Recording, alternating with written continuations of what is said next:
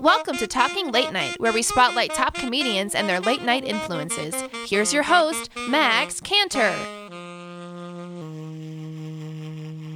Hey everybody, and welcome to Talking Late Night. I'm your host, Max Cantor, and today on the show, I have a award-winning comedian, playwright, and actress who has performed her work all over the United States. She's also a founder of the Focus on Golden Gate Theater Company out in San Francisco, and she trained with UCB, the Upright Citizens Brigade in New York City. So please join me in welcoming to the show Miss Kate Robards. Welcome to the show, Kate. Hi, Max. I'm so happy to be here. I'm glad to have you. Are you filming? I am filming. I'm not going live again like we already did, but it's good. I'm going to give you content for your Instagram. I'm going to help you with your social media. I like it. Do I look good? I mean, you look great. You look great. Not as good as when I put the filter on you when we did Facebook Live. Yeah. Yeah. So now I'm like, it's the beauty one. 7 out of 10. You just look normal. Oh. Yeah. No, it's like a 10. You're always a 10.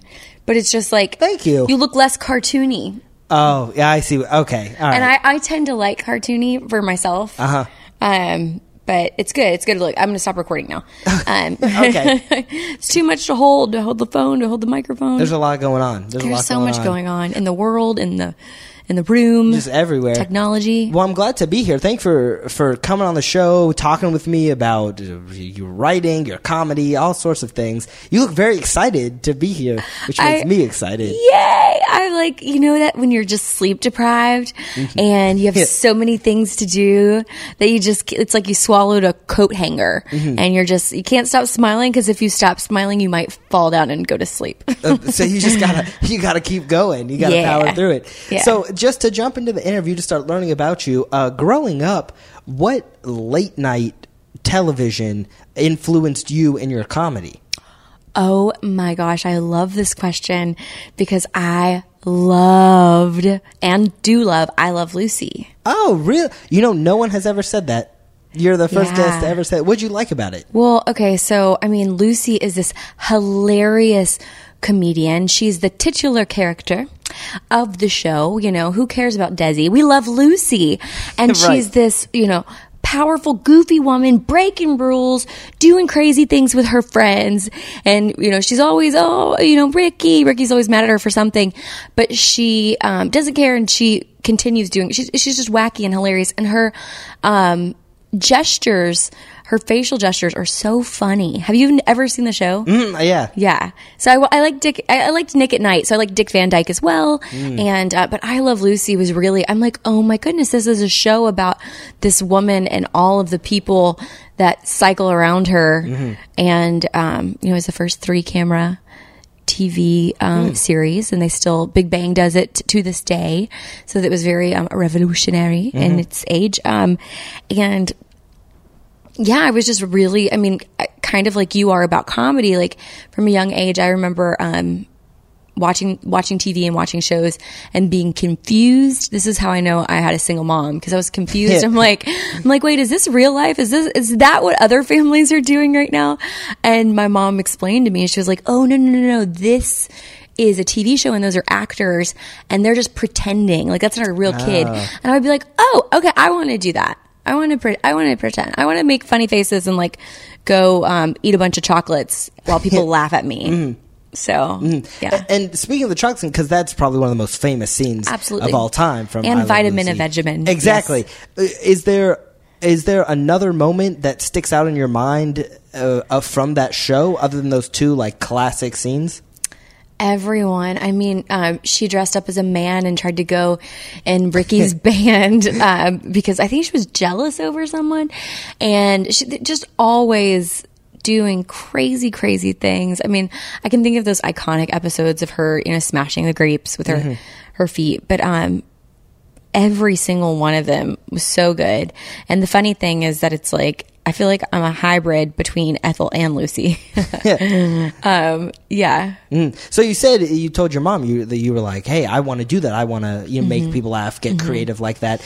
Is what drew you to that the laughter and being a comedian, or being on TV and being an actress? Yeah. Oh, okay. So it was always the laughter. It was always wanting to entertain people. And I remember when I made my stage debut as a very young kid, I was like many women and boys and girls and people from the South. The church was the first place that I really was able to take the stage and was like, oh, people are listening to me and I'm saying these words and I'm wearing a costume. And we were doing a theatrical version of Silent Night, you know, the song Silent Night. Oh, I'm not a singer. I was asked to leave the choir at an older age. But so we're doing this silent version. And if you're not familiar with the way the play goes, the music director or the play, the way that the song was composed, it was like a cappella. The person who wrote the lyrics wrote it a cappella because the music organ, it's Christmas Eve and he's going to play a song and the organ pipes were chewed through by little mice. And I know. And so I was like, you know, 3 or 4 and dressed up like a mouse. And my job was they had these, paper towel, like the cardboard in between it. And those were the organ pipes. And I was dressed like a little mouse and I was to come out there and gnaw them. And I remember I was very serious because they're like, you know, you're wearing a costume, you're going to stand there. And when I went and I was like, everyone, you know, chomping on it. Everyone, you can't see me on the podcast, but I'm chomping. Everyone in church laughed at me. And I remember being horribly offended because I had done my job right and confused. And then I saw that they were like enjoying it and smiling. And I was just like addicted ever since. I can just imagine you up there, you know, you think you did such a good job and you're like, why are you laughing? This is so serious. This is serious.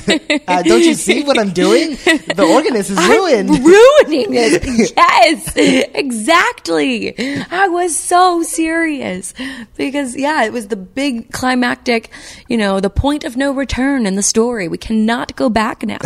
Right. And nobody thought it was so serious. So, So from there, that's when you realized, hey, I like making people laugh. I'm going to start actively trying to make other people laugh. I really think so. And I think even beyond making people laugh, I mean, the sad thing is like, I'm a serious actor, but I'm not. And it's kind of like you fall into what you end up falling into because I have always, you know, in high school, I would get cast as like, I would want to be the princess. And there's literally this play called A Gesture for a King. And I didn't care that I was the jester. I wanted to be the princess. It was my senior year.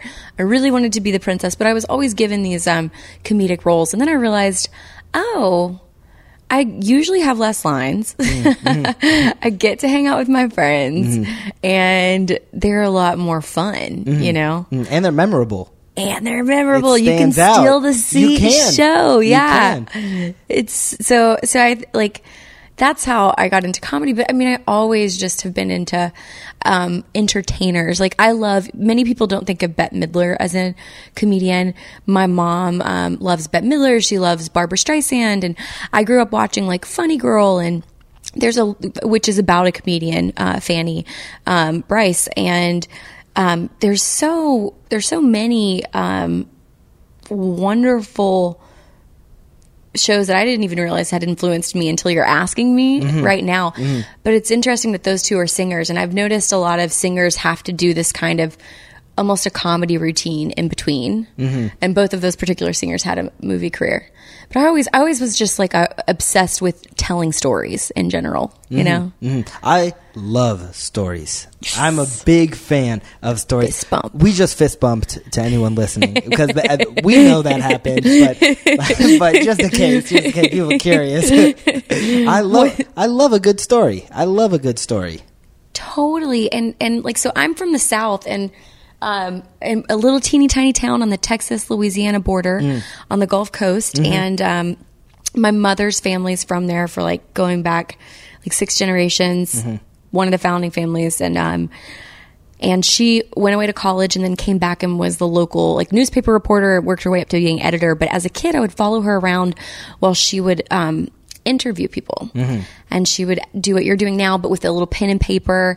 And people would be like telling these crazy stories. They're like, well, so and so, they were driving down there. They were going down the road, and then the watermelons fell off, and they hit him in the head. They bopped him in the head. He's fine. But it would just be these crazy stories. I remember she'd be like, "We're going to interview. I'm doing a feature on the sock." The one woman, what is it, a sock monkey? You know? Yeah. He's like, this woman has made her sock monkeys for she made her own sock monkeys for like every celebrity ever. And my mom's like, I'm doing a feature article on her. Come on, we're going. And it would just be so much fun. And I would see my mom interview people, and I thought, I want to do that, and I want to perform. And kind of like you, when I did undergrad, I was like, I'll be a TV reporter, broadcast journalism. So that was your goal? It wasn't a goal. It was just like, well, maybe I could do that. I wouldn't, I guess it was a goal, and I did it for a while, and I was like, I realized, I don't want to be a real life news reporter. I want to play a silly news reporter on TV, or I want to like do this as a character of breaking news in Beaumont, Texas. We have a shootout at the bank. No, guns are bad. But like I didn't want that to be my life of like going to a city council meeting and like actually reporting the news. I want to be around comedians. I want to be around funny people. Exactly. So you knew you wanted to make people laugh, and you wanted to be an entertainer or be in front of a crowd of some sort, an audience.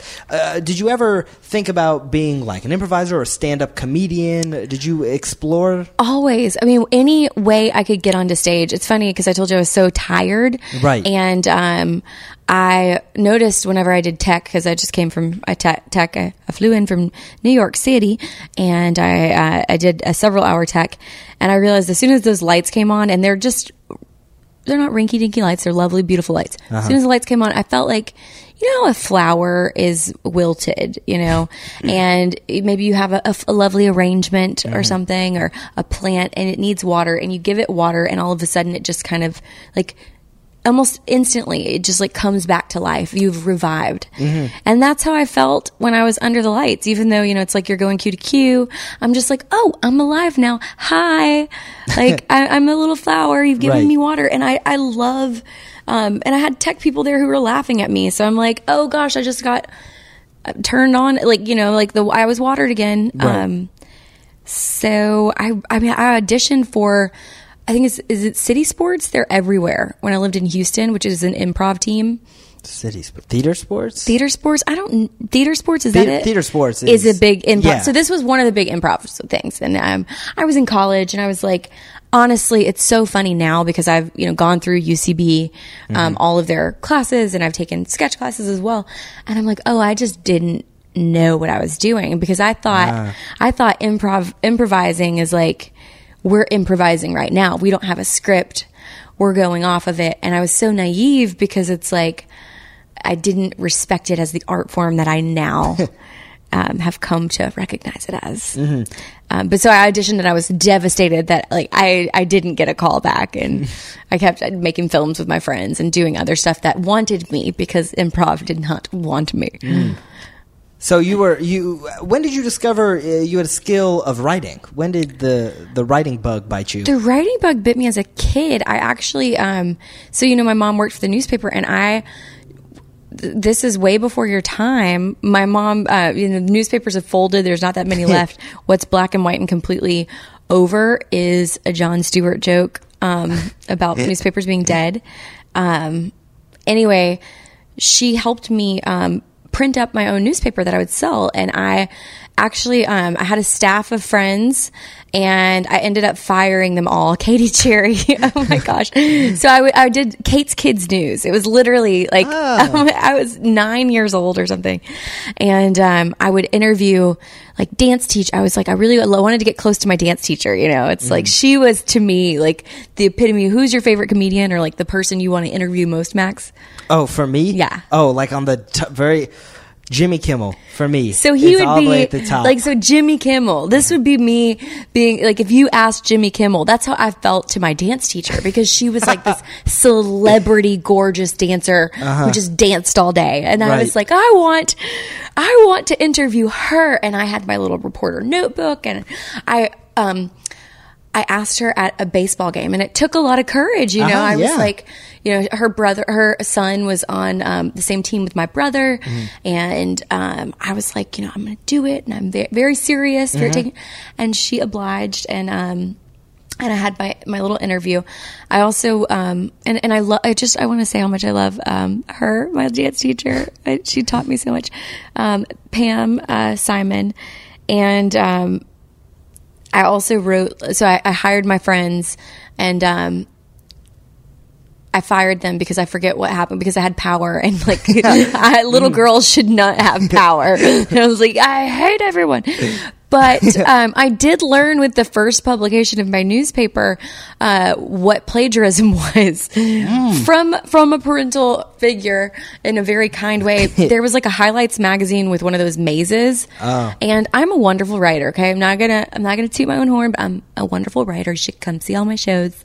But I'm not the best artist, so I traced this like really cool maze. It was like very obviously traced, right? Mm-hmm. You know. Mm-hmm. And when you're 9, you're like, I'll trick them. I did this.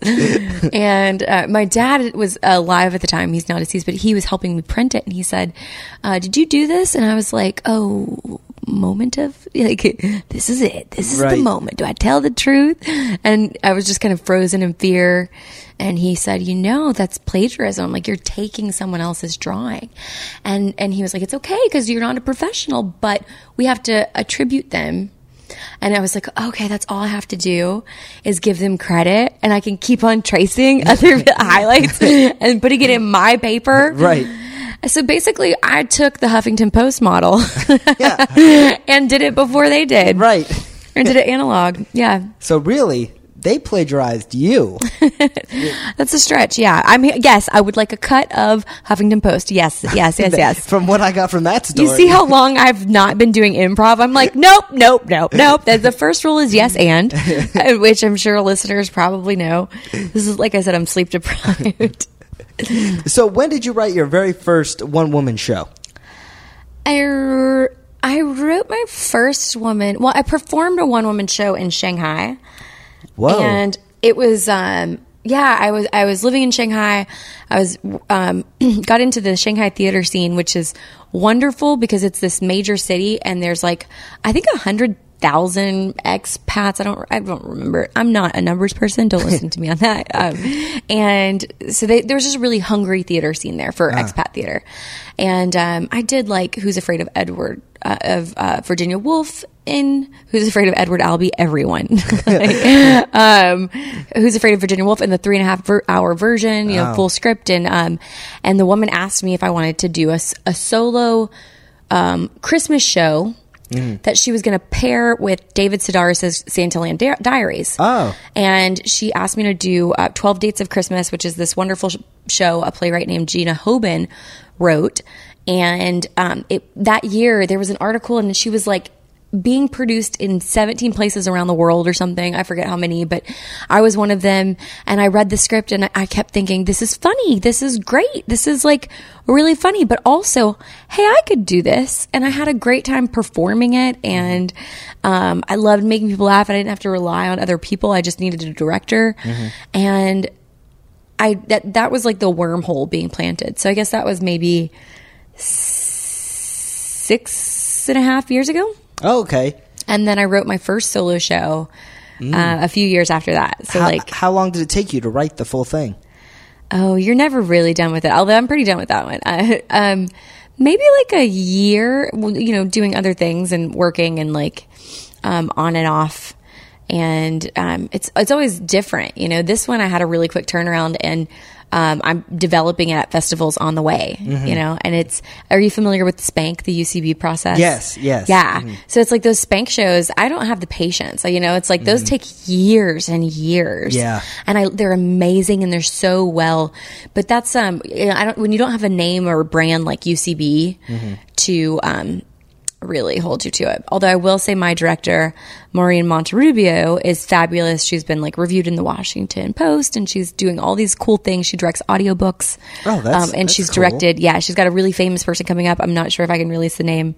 It's Parker Posey. I love Parker Posey. I love Parker Posey. So she's directing Parker Posey's audiobook, and she directed me, and she said, hey, just want you to know the direction, because I like to kind of do my own thing. I'm like, I know how to work the crowd. She's like, the direction I gave you is for a reason. She would also be telling me not to talk out of the side of my mouth right now. But this is my impersonation of her. She's very nice. But remember to do the direction I told you to do, because my name is on that as well. And, you know, the kid me from the newspaper is like, well, then you're fired. Right. I know how to solve this. Right. Your name's off of it. You're fired. But I'm not 9 anymore, so I can't get away with that behavior and still have people want to work with me. I imagine for a one person show, it's scary. And it's scary because, like, when you're in like a play, if a joke falls flat, you have the ensemble to rely on, or you have a scene partner to rely on. But when it's just you, if something falls flat, like, guess what? It's dead silent in the entire room. And it's a panic, like, and you're freaking out. There's been times when I'm like, wait, did I just say the same thing over and over? There's no one to look at. And I've been studying and training with Seth Barish, who's directed and developed all of Mike Birbiglia's solo shows. So going back to Sleep Walk With Me, Thank God for Jokes, his most recent one, the new one. There's one that I miss. I know, right? It's about him and his wife wanting to have a baby or not wanting to have a baby. And I got to see a very special sneak peek that he did in New York recently, which was very exciting for me. But because I've been, this is just a thing I've been doing for so long, Seth has really taught me the audience is the other person. And that's what all good comedians need to do is, you know, you're not actually up there alone. It's a conversation. And yeah, you have a microphone and there's lights on you, but like, where's the person? How are they reacting? You know? So going back to that has really helped me. So it's like, oh, I'm not alone. If there's one other person in the tech booth, like there's one other person for me to play with. Speaking of tech booth playing and jokes, one of my favorite jokes is the Steve Martin, the light joke. It's that bit of like, hey, over here. And the light goes to one place and he's like, no. And it's this great. If you don't know it, you should look that up. You know, it's funny you say that Steve Martin has one of your favorite jokes, because my favorite joke of all time is by Steve Martin. Let's hear it. Too. All right, now I will preface it with this. Okay. I tell people it, and the reaction is very mixed. It's very mixed. I either get people who are like, that is so clever, or I get people who are like, that is not funny. Well, I'm familiar with Steve Martin. And okay. He's got a weird... Exactly. And you're a comedian, too. I'll say that. It's not comedians who are saying Yeah, this. it's people. It's non-comedians who are like, what? Well, their opinion means nothing exactly. to us. Who even cares, Who cares about them? All right, so here's a joke. No, we need them to come to our shows, so yeah, that's we true. love Thank them. you. You we guys love you. are the Thank best. you. And thank you for listening. You all are beautiful people. You're beautiful, You're so wonderful. pretty. You're very, on the inside. That was just for us. That was an us moment just then. Loved it. We won't tell you what happened. No. So here's your joke. Ready? Okay. But first, the doctor told me the good news. I was going to have a disease named after me. Oh my gosh. See, it's so clever. It's so layered. There's so many layers on that. Yeah. How could you not like that? Who? And his delivery of like, what was he? The wild and crazy. I'm a wild and crazy guy. I'm a wild and crazy guy. Yeah. Oh, that's so great. I'm glad you appreciated it. I really do. Because it's the misdirect. There's like a lot of things happening. Like, I'm really happy, but also, that's a really good joke. Right. Yeah. So let me ask you I say let me ask you. I'm going to ask you anyways. This is my show. You do whatever you want, Max. I run it. Or I'll fire you. Hey now. I'll just end the interview. I'm not being paid for this. No, you can't fire me. I quit. So when you write a one woman show, where do you draw the storylines from? So where are you drawing that story from, and how do you format it? When you type it out or you write it out, how do you format it? Very great questions. So the first one, I think because of my journalistic background, I do like a little creative nonfiction. So I always draw from my real life. It's like my first show was about, being from a tiny town in Orange and living in Shanghai, a tiny town called Orange, Texas, and living in Shanghai. So it was called Mandarin Orange. And I draw from personal experiences. And the second one is what I learned in getting an MFA, that is a Master's of Fine Arts in Writing, is that for plays, there's not really one particular form. You know, if you're doing like a UCB sketch class, you have to have Final Cut Pro. Like you have to have a specific, very specific script format, and that's different for the stage. And you can take. It's really interesting to see people take different liberties and go in different directions with how they want to convey poetically on the page. And so I tend to write in a inventive prose. So it like. And then with characters and I studied poets theater and all of these new genre blending techniques. So, but I definitely just write in Word. Yeah. So you just type it up? It's like I guess show you my script. I guess what I'm trying to get at is like, do you just write a big paragraph? Oh like, gosh, is that no. how a one-woman I show start is my written out? shows. Here's my sound cue list. I start my shows with a bunch of note cards. And this show, it's like, this is a story. This is a story I want to tell. And usually it's the sad part as a writer and a storyteller is that I'm like, I left out like 100 bajillion stories. I would tell you a story as long this podcast could go on for the Guinness Book of World Records. I'm ready.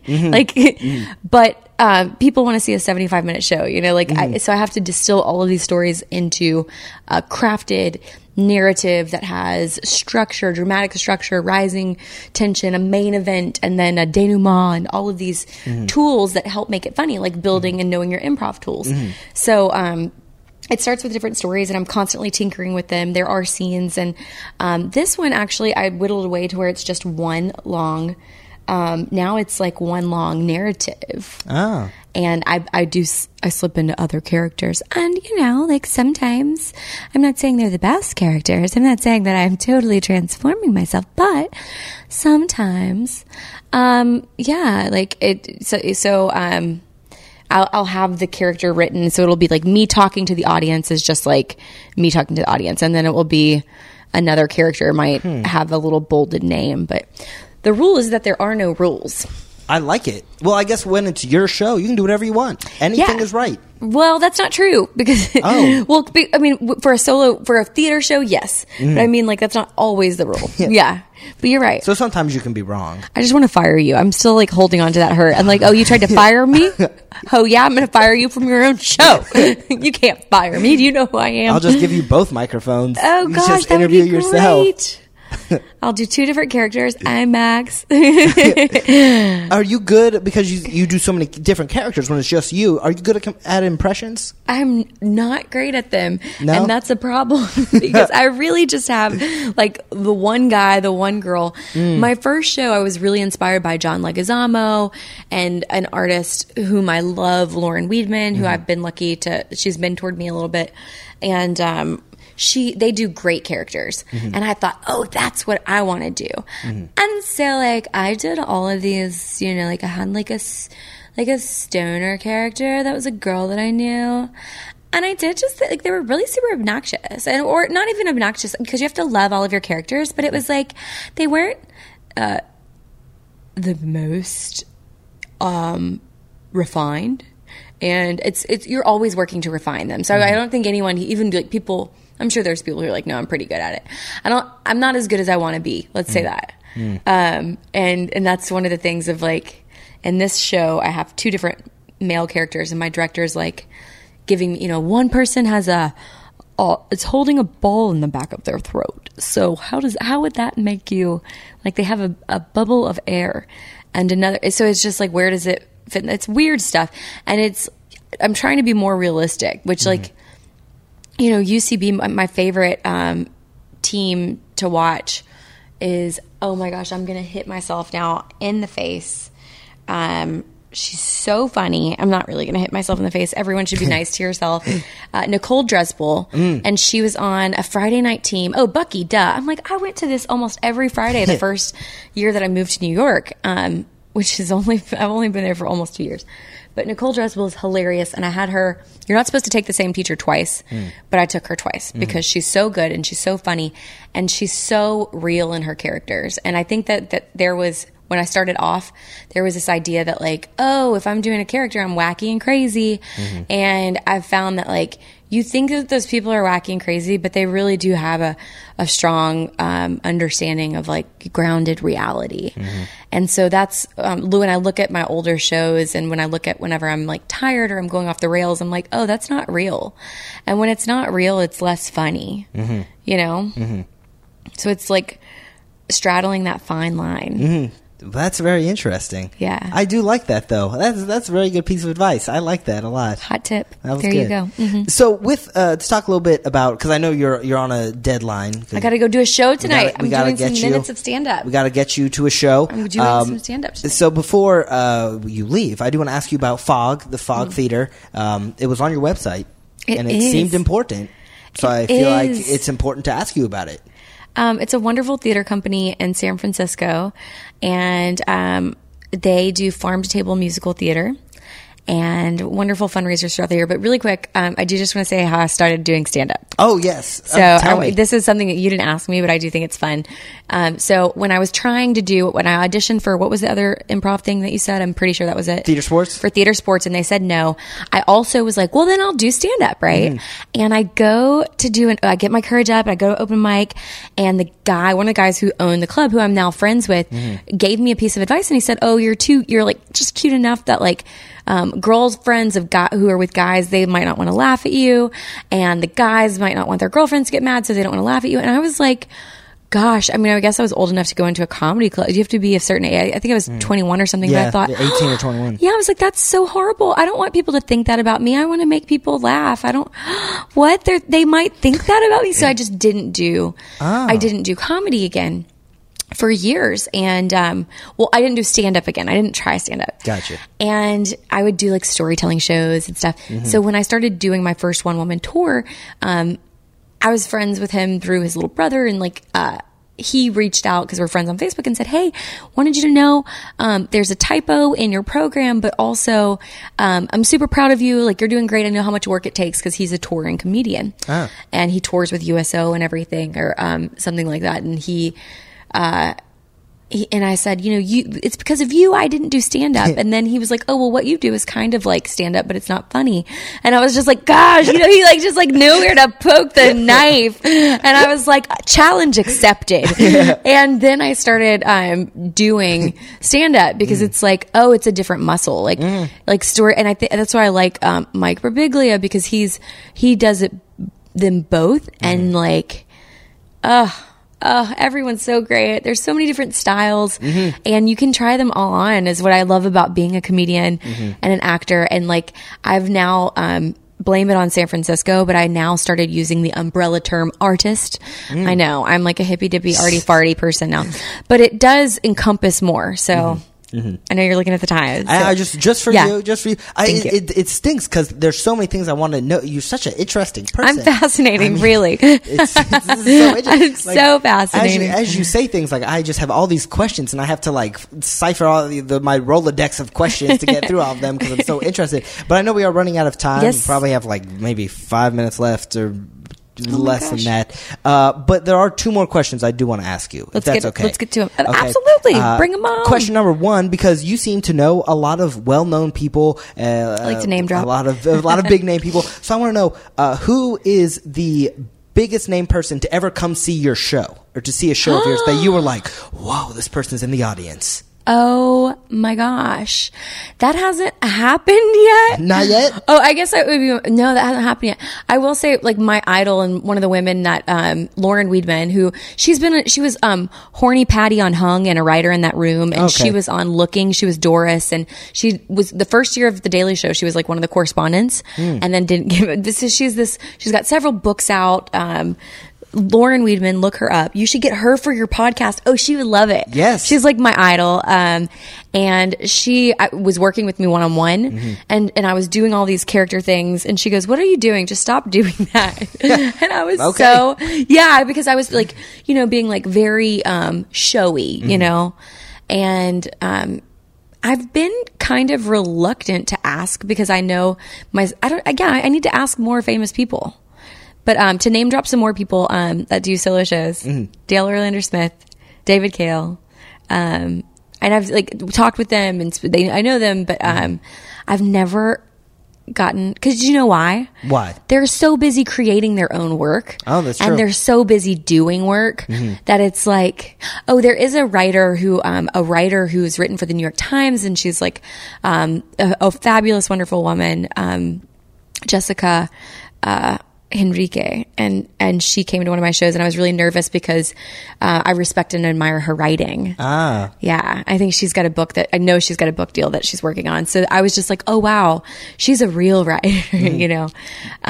But there's just so many people. Okay, well, that was a good answer. I liked it. It was 10 minutes long. I ran out the clock on you. Well, my last question is the most important one of the whole interview. Oh gosh, this is super critical. Let me get it right. The question is, if you were to give one piece of advice to someone who eventually wants to be in your shoes, what piece of advice would you give? I would give the advice that another solo performer I like, Christina Wong, gave me, which is I sent her an email, kind of like you did to your idols and I said, hey, I love what you do. I want to read all the scripts that you've ever written. And she was like, why? She's like, this is not for the light of heart. It takes a lot of time. I know how much time and effort and energy you put into this. And if you're not doing it because you love it, like you asked me in the beginning, like, do you just want to be on TV? I'm like, look, I would love to be on TV. I would love for an agent to come give me a job. Like somebody put me on TV, but I love going to festivals, meeting other people and performing and writing. And that is that engine that keeps me going. And so, it's to just you have to really love it and number one advice, connect with other people. Yes. So do what you're doing because it's, I'm not going to say it's challenging because I like to tell myself it's easy, but look, it's challenging and you need help from your friends, and not only help, you need viewers, you need listeners, but surround yourself with people who are encouraging you and not raining on your parade, because you need to march with the second line, which I'm from near New Orleans, and that means a big band and parade is behind you. So, do it. Yeah. I like it. I like it too. So Kate, if you want to learn more about you or see you perform, how can they do that? Kate-Robards.com. Follow me on Instagram. We went live today. We did. And all of the social media things. I'm Kate, Kate, Robards, ROB as in Bravo, ARDS. I'm really obnoxious. You can cut that off. Well, perfect. Kate, thank you again for being on the show. This was great. Thank you. And who knows, because we had to limit our time, maybe a couple weeks from now, a couple months from now, we can have you back on. Yeah, to when I'm more about your stories. When I'm more well known. I have so many stories I'd like to share with you. I want to know them all. I will tell you all of them. Yes. Well, thanks again to Kate for being on the show. Thank you for listening. Remember, you can visit us on our Facebook page at Talking Late Night, or you can check out other episodes at www.talkinglatenight.com. You can also find us on iTunes. You can rate and leave us a review. So thanks again to Kate for being on the show. Thanks you for listening, and we'll see you next time.